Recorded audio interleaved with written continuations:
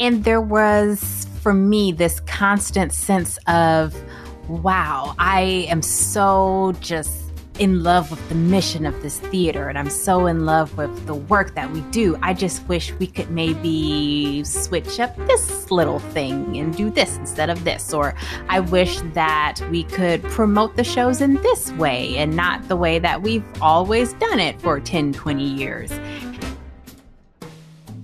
Alex Williams here to welcome you back to Broken Bulbs, the show for entrepreneurs, creators, and builders who need to keep it real. Today, I'm joined once again by Casey Willis, who previously featured on episode 196 of Broken Bulbs.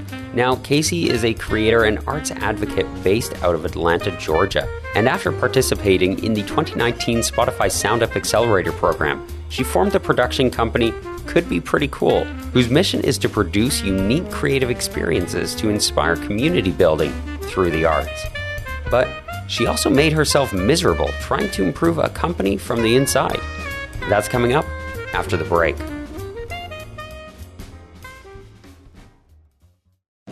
Real quick before we get into today's show, I wanted to say thank you for all the ways you offer support, whether that's leaving a review, sharing the show with a friend or family member, or going and supporting me directly on Patreon. That's a huge help. It takes a lot of money, time, and energy to make this show happen. So you can go to patreon.com/Alex Williams. Remember, Williams is Williams. That's patreon.com/Alex Williams. Or just click the first link in the show notes and it'll take you right there. Enjoy the show. Casey Willis, ready to talk about another one of your broken bulbs? Yes, I am. Fantastic. So we are going to talk about you trying to change a company from the inside, which is something I'm sure a lot of us have attempted to do, but you just wound up making yourself miserable in the process. So tell us about this experience. Sure. So first off, a huge shout out to anyone in the arts nonprofit field who may be listening to this episode.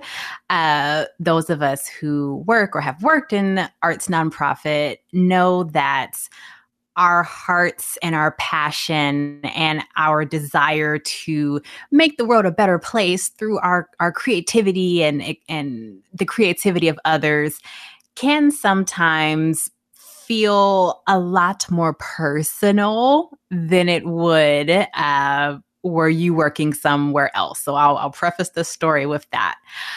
I previously worked as a marketing director at a nonprofit theater here where I live in Atlanta, Georgia.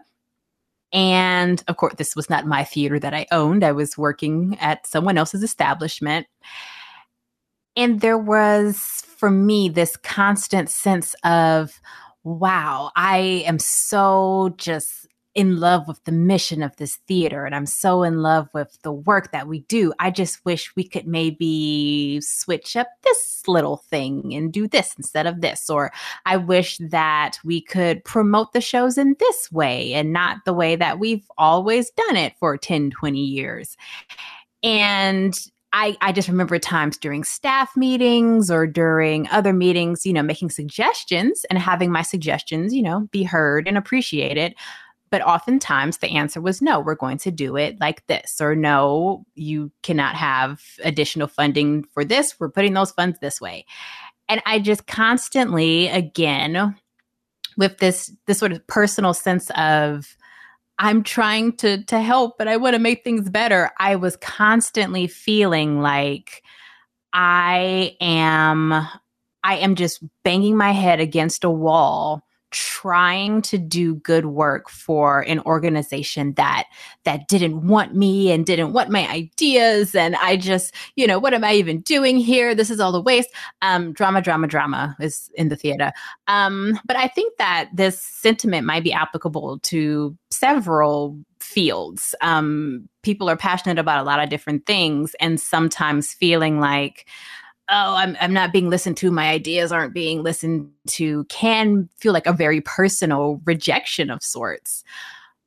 But I think what I eventually had to learn was my role was to support this organization that is being run by other people, that is being run by a board of directors. And so I guess with my sort of millennial idealism, I'm going to change the world attitude, I also have to have a very sort of real reckoning. Like, hey, if I want to make certain changes, if I want to have things happen the way that I want them to happen, I can either start something of my own so that I can be in charge and I can argue with myself instead of the board, or I can wait my turn. Just wait until I work my way up and become the top person, and then I can argue with the intern underneath me. And so I decided to do the former, but I have a whole new appreciation for the ways that arts workers and nonprofit workers have to exist in the professional environment. I will say that. Yeah. So I mean, you're talking about your passions and your love, and I mean, you're like, oh, why don't we do this? And I've been there. I'm sure a lot of the listeners have been there, where it's like, let's do it this way, and the boss is like, no, we're not going to do it that way, even though you're like, but this is like the best idea in the world.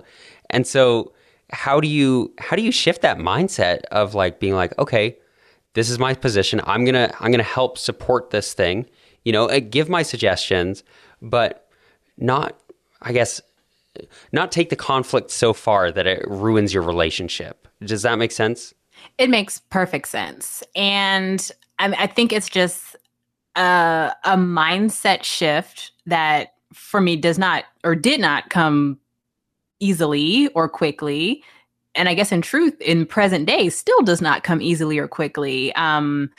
Creative people, sort of as you said, like we get these ideas and we're like, oh, like this is it. This is the one. And when there is some sort of opposition, it can feel just like you are rejecting my personhood and everything is going wrong and happening to me and only me. But just sort of learning how to say, okay, well, then what is my role in this particular task? Okay, I will do that task well. And then, I don't know, go meet a friend at the bar and complain about it later. I think that that was something that I definitely learned to stop doing, to stop complaining to my superiors about how my superiors did not listen to me. That does not create a cohesive working environment. And so, yeah, just learning how to say, okay.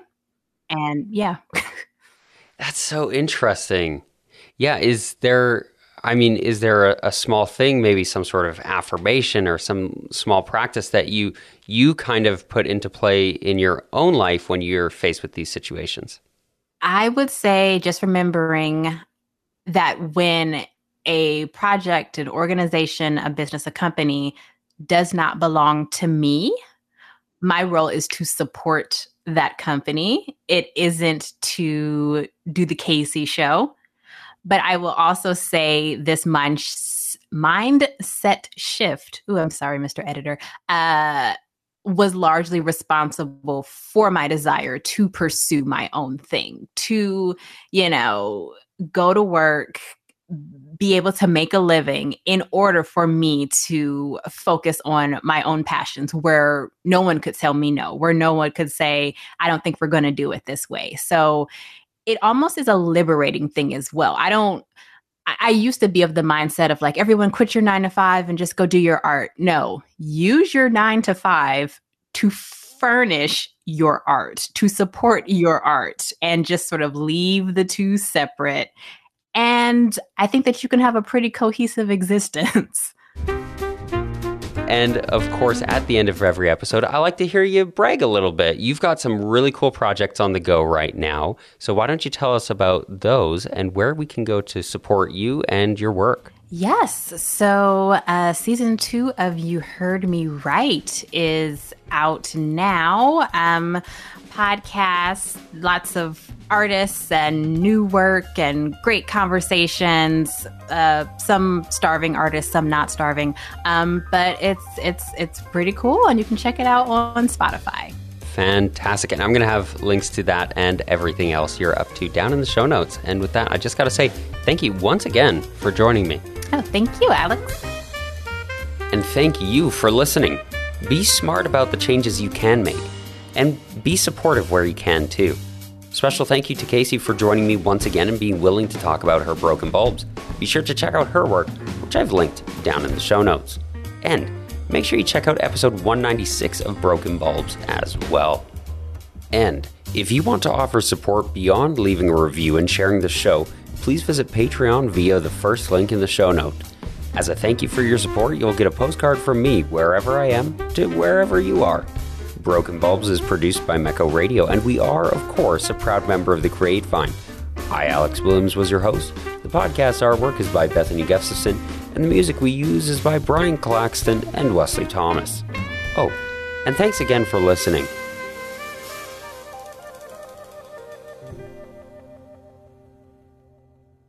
Mecco.